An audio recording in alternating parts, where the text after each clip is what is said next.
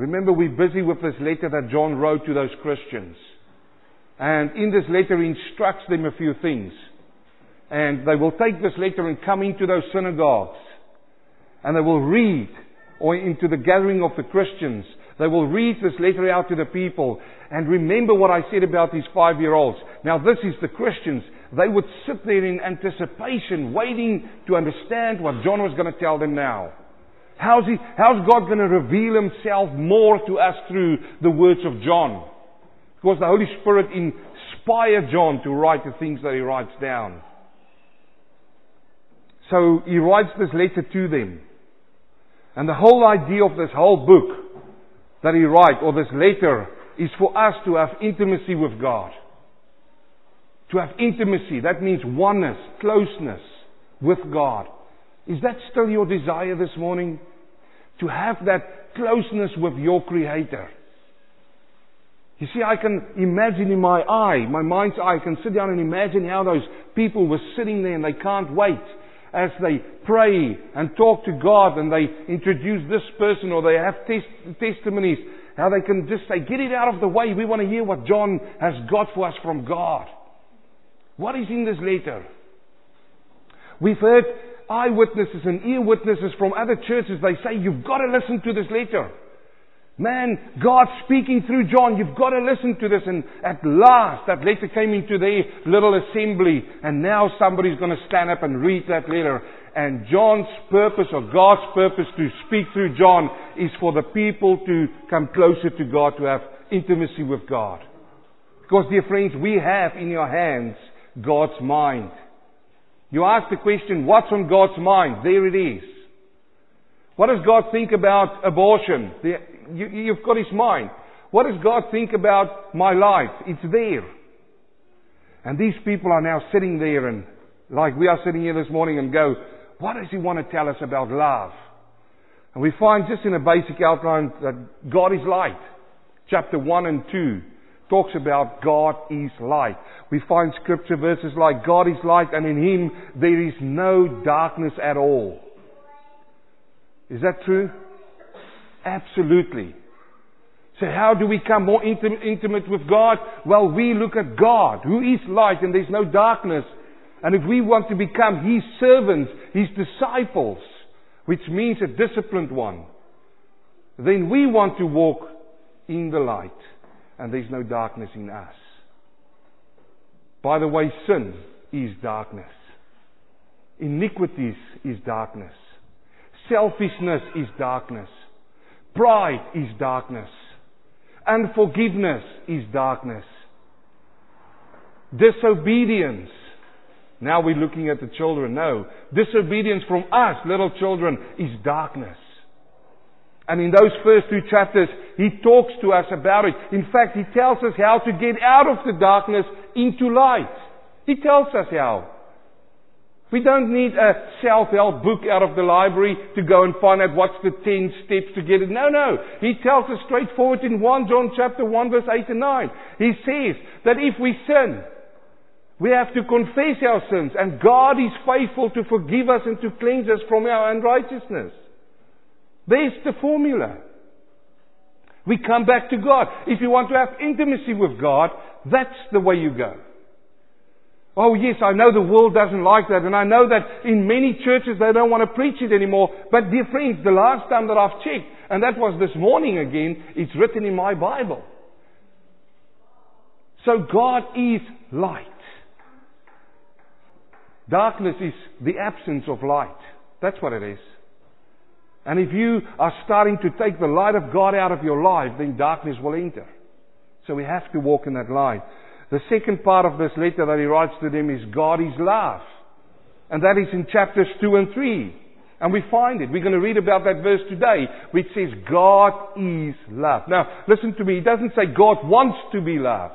Like we say, we want to love that person, but there are many things that stop us to do that. God is not like that. God is love. God is agape. I don't have to go back on that because a few weeks ago I had that lesson about the love. You remember that? The 4 types of words for love. And this is the love that is God. Now, this is the fascinating thing, that when we invite God to live in your lives, in your hearts, what are we inviting in? Love. God is love. And in these 2 chapters, we are still busy with chapter 4, we learn more about God's love. So if we want to have intimacy with God, then we listen to the words which is written down here, and we do those things. He said that we have to put actions to our words.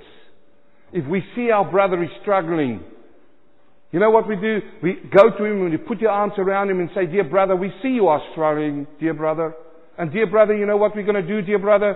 We're going to pray for you, dear brother. But in the meantime, we are in a position to help him. And in those 2 chapters, he says, if you want to have the intimacy of God, get God's love, because God is love. And then, God is life. Those 3 things. Chapter 5, we're going to come to that. We're going to read about a verse which says, God has given to us everlasting life. Somebody shout hallelujah. Hallelujah. Everlasting life. It's not a potion that you put on your skin. It is not stuff that you put on your eyelines to look beautiful. It is not a pill that you drink to live one day longer. This is the gospel who takes you into everlasting life. God is giving us that life through His Son. It's all in this letter. You don't have to read the whole Bible today. You just go this afternoon and read the letter. Turn to the person next to you and say, read the letter. Come on. And he will tell you that. Can you see why so many people got excited about this letter? As the news spread, like a fire burning through a bush. And this person was walking there. He says, you know, John's letter came the other day to our church, and man, you got to listen to that letter. It changed my view of God. It changed my relationship with God. I'm so much more intimate with God now because God's spoken to us through that man. Now this person goes back to his church and he tells him, he says, man, I met this person from that church. And you know what he says? We better get this letter. And at last the letter arrives. And they are eating it like honey. Now let's get into today's part. 1 John chapter 4 verse 7. 1 John chapter 4 verse 7. That's where we are. He says, beloved, I like it when he starts like that, isn't it? Beloved. Beloved. Let us love one another. For love is of God. And everyone who loves has been born of God and knows God. Everyone who loves has been born of God and knows God. The one who does not love has not known God. For God is love. In this the love of God was revealed in us. Everybody say in. In this the love of God was revealed in us, because God sent His only begotten Son into the world that we might live through Him. Everybody say through. In this is love. Not that we loved God, but that He loved us and sent His Son to be the propitiation concerning our sins. Beloved, don't you love it? If God so loved us, we ought also to love one another. No one has seen God at any time. If we love one another, God dwells in us, and His love is perfected in us. That's where we're going to stop today, God willing. John is actually giving us the call to love. In fact, he calls us to love. In another passage, God commands us to love. It's a commandment. Did you know that? Some people go through life and they say, I can choose who I want to love. It's a choice. Love was never a choice. Love is a commandment from God. If you call yourself today a child of God, well, a Christian, then you are commanded to love. John knows this. And he knows that his hearers who's going to hear his words will know this. But he is going over and he calls them back to this love. You remember when John writes in Revelation to the church of Ephesus? He warns them, well, the Holy Spirit through him, that they've lost their first love, which is a commandment. In other words, their sin is disobedience. Now, he calls him back to love. He says, beloved, let us love one another. For love is of God, and everyone who loves has been born of God and knows God. The one who does not love has not known God, for God is love. The ancient Greek sentence here begins in a striking way in the Greek. It says, agapitoi, agapomon. If you read it in Greek. Agapitoi, agapomon. When you start it. It says, those who are loved, let us love. You catch it? We are loved by God. And because we are loved by God, we are commanded to love. You see, we think of it the other way around. We first want to receive to give. We've already received and now we have to give all the time. This is a stream that can't be stopped. It's unconditional from God. He loves us. He keeps on loving us. Oh yes, He hates sin. That's what the Bible talks about. But He loves us. And the moment we come to Him, we're like His children and He loves us. And that's what that word means there. He says, beloved, let us love one another. And that's what the ancient. So He calls us to a Christian duty, and that is to love. That is our duty. Have you ever seen love as being a duty? It is. It is our duty to love. That's the first thing that needs to change in your life. And I want you to notice the words there in verse 7. He says, let us love one another. One another. He doesn't say certain people. Oh, we just love everybody, but that family. There's a few things about that family who irritates me. So I'm a little bit reserved on my love towards that family. Is that God's way? He says, love one another. That means we have to love everyone who is in this fold, in this body of Christ. Now, you're looking around this church this morning, you go, oh yeah, that's easy here this morning, but because I love these brothers generally, we come together, and afterwards we have a cup of coffee, and we talk about things, and that's right, I love them. But what about other brothers and sisters who's not part of this church, who's in another fold? You see, Jesus came and He talked about Jerusalem, He says, I've got sheep in many folds. Well, folds, you know what that means, that's gatherings. And we have to love those brothers and sisters. Last week we heard that we have to taste the spirits. Now that we've tasted the spirits and we know they are brothers of us, we have to love them with the love of God, one another. Now what about those that one who did you something wrong with you, who did you in? What about the one who hurt you? What about them? Does the Bible say love one another except the ones who've hurt you? It says, love one another. You see, when somebody hurts you in the body, you have to forgive them and then move on. And let me tell you what forgiveness is. Forgiveness is forgetting or forgive them as if it's never ever happened. That's what forgiveness is. You see, we find so many people, they get somebody in this church and that irritates them or they hurt them and they jump church or hop church to another church. And you see, this is the problem. It becomes a spiritual problem. Because in that church there's going to be somebody who's going to hurt you again and you're going to jump to the next one. And you don't forgive. And it just goes on. You have to break the chain of events. Love one another and not only certain people. You see, because love is of God and we are taught to love. Did you know this?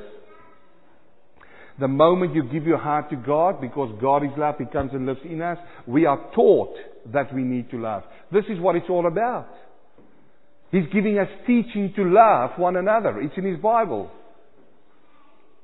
Look at those words there. Love is of God. God is love. Love is of God. Love is of God. God is love. So if He is love and love is of God, who better to teach us about love than God? And this is what Paul grabbed on when he wrote to the church in Thessalonica. In the church of Thessalonica, 1 Thessalonians 4 verse 9, he says to them, now to that church in Thessalonica, he says, but regarding brotherly love means in the church environment, brothers and sisters who's not your blood brothers and sisters, but through the Spirit, like you and I are from each other. You see, Brother Bill was born in New Zealand. I was born in South Africa. By the Spirit of God and by His divine knowledge, He brought us together. Now we share a love which is stronger than a love for my blood brother, because there's this love through the agape of God, and He gives us koinonia, which means fellowship. Am I going too fast? Are you with me now? You see, this is the honey. This is where I enjoy it. When the Spirit of God opens up. And that love there has got a connection between us that's called brotherly love. And now Paul writes to them, he says, but regarding this love, and this love between you and me, regarding that love, brothers, I do not need to write to you, for you yourself are taught by God to love one another. There you've got it. And by the way, that word there, taught of God, comes from the Greek word you see, I thought I was going to trip. I practiced this word before the sermon, and I thought I'm going to say it just like that, and they're going to think, wow, he knows Greek. But I didn't. You see, thank you, Lord. I'm just like you. Theoditakotoi. That Greek word means that we are taught by God, and it's the only place in the New Testament where you find this word. We are taught of God to love. That makes me think. That makes me think when I read these words, that if I do not love, then I'm ignoring the instruction, the teaching of God. I'm ignoring it. That means that every single time that I look at a person, and I'm now saved, and that person has done something against me, and there's unforgiveness, that means every time when there's unforgiveness, I'm ignoring the teaching of God. I'm ignoring the commandment of God. I'm ignoring the instruction of God. And the last time I looked in my Bible, it says it's a sin. Because if I am ignoring the commandment of God, it's disobedience. Have you ever thought of it that way? You might stop loving someone and say, I hate that person. And that person is a child of God. You are sinning, not him. Oh, but he did all of these things to me. And you don't understand. Oh, yes, I do understand. But this I also do understand, that love is of God. And He says that you are taught by God. And we have to forgive. That's the first thing. That person might have moved on in life. You might have asked forgiveness of God. They might have moved to another country, but you are still holding on to that. You have to forgive so that the love of God can wash you clean. God is love, and we are born again through love and know God through love. Look at these words. I love it. He says, and everyone who loves has been born of God and knows God. Everyone who loves has been born of God and knows God. How can we know God then? Because God is love. And this is how we know God. He's going to continue on that sentence for us. So let's get real here this morning. I mean, sometimes we just get into this teaching through and we listen, and 10 minutes into it we think, is he going to continue another 20 minutes? Let's get real here.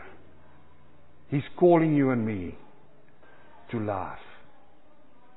That finger, my dear friends, is pointing to you, not away from you.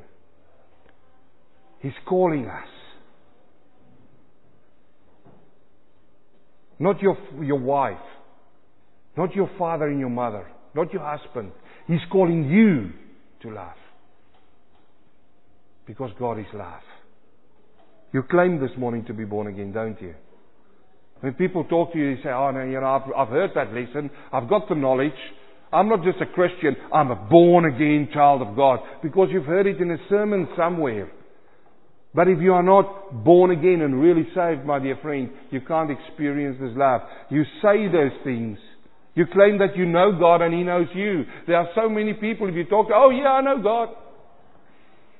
You try to share to them the gospel and they go, I've got my church. Hey, I didn't say church. I want to know from you, do you have God's love in you? Because He's not calling me only, dear friend. He's calling you into this love, into this commandment. So let's be real. Love means our actions change to benefit others. That's what it means. our actions change to benefit others. You see, that's totally different from the world's perspective, isn't it? Love according to the world means give, give, give, give, give. And the more you give to me, then I know you love me. But this goes totally against the stream. This is give, give, give, give, give. And the more you give, the more it shows that you love. Expecting nothing back. Unconditional. And you find it so many times in a marriage that if there's problems in a marriage, the one will say, but I give all the time, but I never receive something back. Well, hello, the Bible says love is giving. And the more you give, in the true sense of God's Spirit, the more you will receive. Maybe not from that person, but you will receive it from God. Amen. Thank you for that, brother.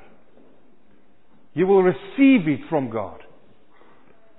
So love means this. So let's have a look at an example. Going back to Luke chapter 3. There's two places in the Bible it talks about fruit.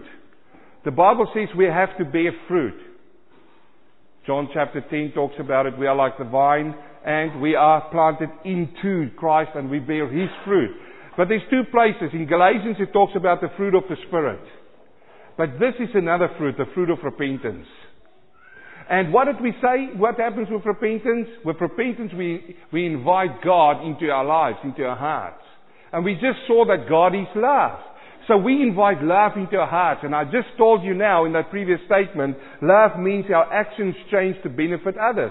Let's see what John the Baptist told people to do. In Luke chapter 3 verse 10, he was baptizing down at Bethabara. And the people asked him, saying, what shall we do then? Hey John, you talk about these things, but what shall we do? And look at his answer. He says to them, he who has 2 coats, let him give to him who has none. And he who has food, let him do likewise. See what changed here? Their actions changed so that they can benefit others. Before this time, they were collecting those coats. Before this time, or before the repentance, before the cross, it was all about me, myself, and I. The more I've got, the more people will see that I'm successful in life. And if I've got this one, I want a better one next time. That's not love, that's selfishness. And they came to John the Baptist and they say, what shall we do? And John says, hey, listen, after the cross, after you come to Christ, your actions need to change to benefit others. So if you've got 2 of those really expensive coats that you have, look around you if you can find one who hasn't got and give it away. He doesn't say, hey, go out and trade me and put it on there for $50 starting bid. He says, give it away. And I've found so many times in my time, in my short space that I had the privilege to preach God's Word and to see this happening in people's lives, how a person changes, who are so, everything is for me, how they change and start giving stuff away. It is amazing. Because friends, once you come to God, you realize that nothing that you've got belongs to you. All belongs to Him. You say, wait a minute, we've got to put our tithing in the box. I'm not interested in your tithing, dear friends, because tithing is an Old Testament principle. In the New Testament, everything belongs to Him. In the Old Testament, a tenth belonged to Him. That's a different teaching. Fantastic. You belong to Him. Didn't you say that? Didn't we say, I no longer live, but Christ liveth in me? Your body doesn't belong to Him. Doesn't Paul come out and he says, do you not know that your body is a temple of the Holy Spirit? Didn't you come by yourself and say, hey, wait a minute, I've been crucified with Christ? Didn't we read all of that in Romans chapter 6, which says the old man died and now the new creation, all things become new? Didn't we all say that? This is all that John says here. He says, if you've got 2 coats, give one away. And if you have food, let him do likewise. Oh, you should see my food cupboard. It's full. I'm prepared. I'm prepared. When any disaster strikes, man, I'm going to live like a king. But what about the Christian brother who are not prepared? Are you going to help him? I was a few years with this Tamiflu, the Tamiflu capsules that came out for bird flu. I was with a Christian and we were driving and he was telling me this. He says, I've already ordered in my Tamiflu and I'll tell you what, I'll keep it for my family. And I was sitting there and thought, geez, you know what? I didn't order any. I wonder. I wonder if I come to you, but I've already got the answer. I should not knock on your door. And then I realized something else. I don't need Tammy Flu. I've got the gospel. Hallelujah. And it didn't cost me a penny. And freely I give that, like this morning. You see, he goes on in Luke verse 12. He says, a tax collector also came to be baptized and said to him, Teacher, what shall we do? And he said to them, continue to do no more than that commanded you to do. What the tax collectors did is they were stealing money. The Roman government would come down to them and say, I want you to collect $100. I'm just, translating it to New Zealand terms. I want you to collect $100 a week. They would go around and tell all the people in the area, you've got to pay $150 tax. They would give 100 up to the government and they will pocket 50. That's why, when you talk about tax collectors, they didn't like them because they were really stealing people's money. I see that Petra's laughing now, smiling, but don't feel, it's not. There's hope for tax collectors. Everybody say amen. Look at Levi. He was a tax collector, and God came to him and said, follow me. But you see, this is what he told them. Do not do that. In other words, let your actions change to benefit others. Instead of going around, I understand that they had to do their business. Instead of, and this is the big thing how they steal the money. The government would say, take 100, they will take 150, but the government will give them a kickback maybe of $20. So they were pocketing 70 instead of 20. He says, hey, cut off the 50. That was a big decision for a tax collector. That was a huge decision. Now let me put it into your language. Let me come to you and say, listen, from tomorrow, this week, when you get paid weekly, I want you to pay over to us $400. Is that going to affect you? Is that going to have an impact on you? If you say no, I want to be your friend. I'm just joking. That's going to be an impact on you. It was a huge impact on them. And he tells them, let your actions change to benefit others. Don't take too much from those people. The soldiers also asked of him, they say, what shall we do? And he said to them, do not forcibly extort one another, anyone, nor accuse any falsely, and be content with your wages. Be content with your wages. Be content. So what is the meaning of love and its application? We're back in 1 John chapter 4 verse 9. In this, the love of God was revealed in us, because God sent His only begotten Son into the world that we might live through Him. Isn't that fantastic? In this is love. Not that we love God, but that He loved us and sent His Son to be the propitiation concerning our sins. Beloved, if God so loved us, we ought also to love one another. You see, the love of God is revealed in us. This is the key point here. I want you to grasp this. I'm a Christian. I'm a child of God. If you say those words, then the love of God needs to be revealed in you. It's not something which you tag on, like a backpack. It is in you. You walk all around with it. Man, I'm going to see people walking tomorrow morning around and say, hey, I'm like a salt pot. I've got love in me. You just shake me and love will come out. Is that really what's coming out? I want to ask you something which a good old friend told me years ago, Louis Malara. He said, if somebody takes you and turn you around and take you by the ankles and they shake you, what's going to fall out of your pockets?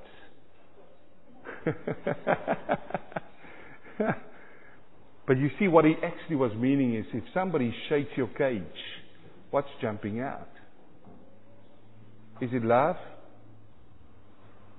Or is it, gee, boy, you don't shake this because you're going to see the tiger jumping out. You just take me on and I'll show you what you do. Man, I'm going to pick up this phone and I'm going to give them a piece of my mind. Because they are wrong and I'm right. Oh yeah, that's right. If they are wrong and you're right, give them a call, but don't give them a piece of your mind. Just tell them they are wrong. But do it in love. You see, because love has been revealed in us. Because God sent His only begotten Son into the world. His love is in us, and it was for our benefit. Did you know that? How was His love for our benefit? Because God sent His only begotten Son into the world that we might live through Him. That's for our benefit. That's how God showed it to us. That is the meaning of love, and that was the application from God for the love. He says, man, I'm not going to ask you something which I won't do myself. I'm going to do it and show you how to love, and that's the application in your lives. And we can compare this to a dead body, because we become dead in our trespasses. Ephesians chapter 2. Go and read the whole Ephesians chapter 2. It talks about that. Trespasses are sin. It kills us spiritually. Did you know that? It takes away our freedom to talk to God. What about Adam in the Garden of Eden? When they ate of the fruit, what did they do? They heard the voice of God and they hid from God because they were ashamed of what they did. And they were dead in their spiritual sense. They were immediately dead. They didn't have that intimacy with God. Now if you take a dead person and you take the condition of a dead soul, it's the same. There's no vision. I've been next to dead people. Can you talk to that person and say, excuse me, can you tell me what's your vision? There's no vision. And what about a dead soul? A person who's dead in their trespasses. You talk to a person, listen to me. They are just floating through life. I'm not asking you this morning. I'm telling you that somebody who hasn't come to Christ, this is the purpose for us to come into this world, is to find our Maker. To have peace with Him. If you are not there, you are just floating through life. You are jumping from one high to another high, and in between the highs there are huge valleys. And sometimes people are caught up in those valleys down there. And terrible things happen in valleys. Do you know that? No, boy, listen to me. No, beloved, let me use that word. No, beloved, I don't want to jump from one high to another high. I want to have Christ in my life. And He leads me through. And I can live through Him. And I can have the love through Him. With a dead person, there's no feeling. Have you noticed that? There's no feeling. You touch them, there's no feeling. And in a spiritual dead sense, there's no feeling. In a dead person, there's no hearing. Have you tried to talk to the dead? You can't. And in a sense, and we've had that before, they don't hear you. But God is not willing, dear friends, that anyone should perish. Somebody say hallelujah. And that is why He's given us His Son. Christ gives us life. And this is what He says, that we might live through Him. And God's desire and His will for us is that we might live through Christ. This is big words. This is the honey. He says in Galatians 2 verse 20, the life that I now live, I live by faith in the Son of God. In 1 John 5 verse 12, he that hath the Son hath life. He gives us that life. That's the application. And that life gives us love in your hearts. So what is the nature of love? Relationship with God. Verse 12. No one has seen God at any time. If we love one another, God dwells in us. And His love is perfected in us. I like this. You know, He says, no one has seen God at any time. Have you seen that? People come to me and say, oh, wait a minute. There's all these books they are selling now where people went to heaven and they saw God. Now let me ask you, are they right or are they wrong? What does the Word of God say? No one has seen God at any time. What about Moses? Whoa. Stop the bus right here. This is where the Bible contradicts itself. Because way back in Moses' day, he says, I'm talking to Moses as face to face, as one to one. Moses hasn't seen God because I read of a passage when he tells God, he says, God, I want to see your face. And God said, Moses, you cannot bear to see my face. Go into the cleft of a rock. And as I pass by, you can have a look. And he saw God from the back. You see, dear friends, and that's a huge study, and I haven't got time this morning. Some people think that God is like us. Hold on to this. They think that God is like us. He's got 2 legs, He's got 2 arms, 10 fingers, 10 toes, a head, ears, nose, and everything. But when you go into the Gospel, and John talks about Him in John chapter 4, he says God is Spirit. Now what we do is we bring God down to our level and we expect Him to look like us. And where do we get the scripture verses for that? Well, He says in Genesis chapter 1 verse 27, God said, let us make man into our image and into our likeness. And because we are in His image and His likeness, He looks like us and we look like Him. No, it's not true. God is Spirit. And no one has seen Him. John says it here. John relates to a basic principle about God the Father, that no one, yes, no one has seen God at any time. What about Paul? Paul says, I know of a man who's been caught up into heaven, into the third heaven. But he doesn't say he saw God, did he? He said, I saw things which is inexpressible. I can't express it to you. What about John? He went up in Revelation and he saw. I've been through in New Zealand through Revelation twice. In South Africa, I've been through it 4 times. And every time when I come to Revelation chapter 4, I read about the throne and it explains to us what's on the throne. He hasn't seen God's face. Why? Because you and I can't live in these bodies and see His face. We need that resurrected body. There's great teaching. There's a lot of things that I just said. Anyone claiming to have seen God the Father is speaking, well, I want to say at best, from their own imagination, because as John plainly states it here, no one has seen God at any time. And I stay with what John says. And it's an important statement, because there will be people coming out and tell you, oh, I've got this knowledge. I've got this hidden wisdom and knowledge. You know what I call them? Not I. You know what they are called? Gnostics. Gnostics. That's what they are called. They've got deeper, listen to this, deeper revelation.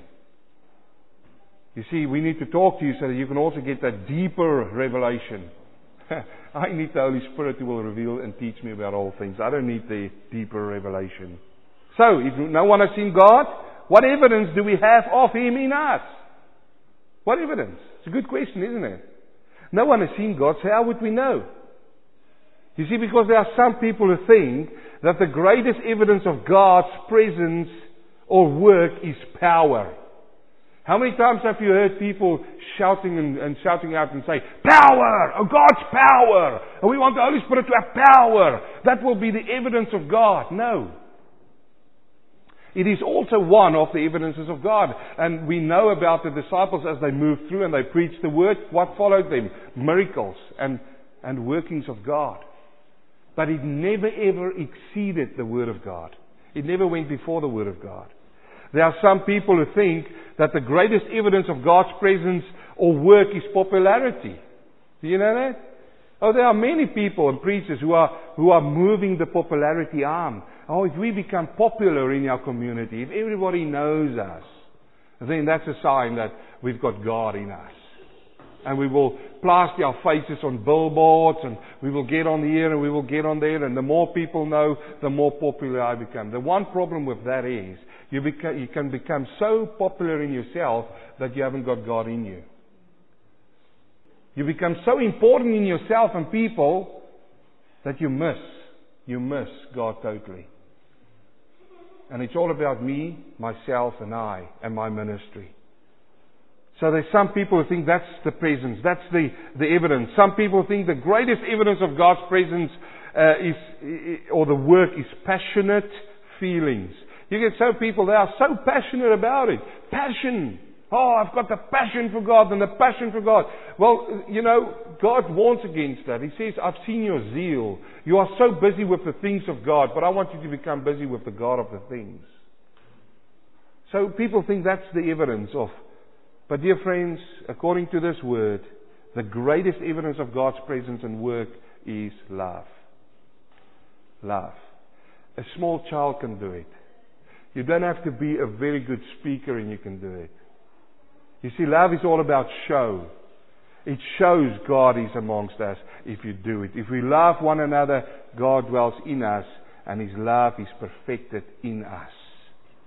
So finally, let me remind you about one thing this morning. What is that? You are called to love. How is your love this morning? How is your love? You see, the one person who could have irritated Christ the most, or one of those, could be Pilate. It could be Herod. It could be Barabbas. You remember when he stood there and they cried out to the crowd and said, who do you choose? Jesus to live or Barabbas? that murderer. You know, Christ could have stood there and said, it could have irritated him so much. He could have turned to God and say, is that how low I have gone according to these people? Lord, I hate them for putting that manner. You know, he could have done that, but he didn't, because he demonstrated love. You see, he was called to love to this world. For God so loved the world that he sent his only begotten Son. At that point in time, Christ was called to love us. And when he hung on that cross, and they stamped it in down in the ground, and those people were still crying out through the agony of pain, he was looking down at them, and he looked up at the Father, and he says, Father, please forgive them, for they do not know what they are doing. That to me is love. That is God in him. He was a man just like you and me. He lived like you and me. There were people who were gossiping about him. His very own brothers and sisters called him a madman. Did you know that? And he turned, when he heard those words, when his own family turned on me, he said, who is my brothers and my sisters but those who do the will of God? His very own disciples turned upon him. You remember when they ran away? Peter, 3 times he denied him. There was only one who stayed at the cross. It was John, the one who writes about his love, the one who gives you and me the letter of love. He was the only one. When all the others ran away, he was at the cross. But still, when he hung on that cross, he said, Father, forgive them. So you and I this morning are called to love. And I would just want to say this final words, and then we'll pray. Don't say it. Do it. Let's stand and pray. Heavenly Father, the words of John is ringing in my ears, and it's burning on my heart. And I want to pray this morning and thank you for this letter that you inspired through the Holy Spirit, through the pen of John, for this church here in Rothsey Bay. We call ourselves Agape Christian Ministries, Lord.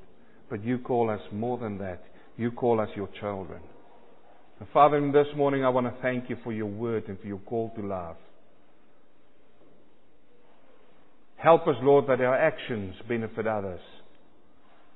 Help us to understand, Lord, that nothing belongs to us. Every single heartbeat that we've got belongs to you.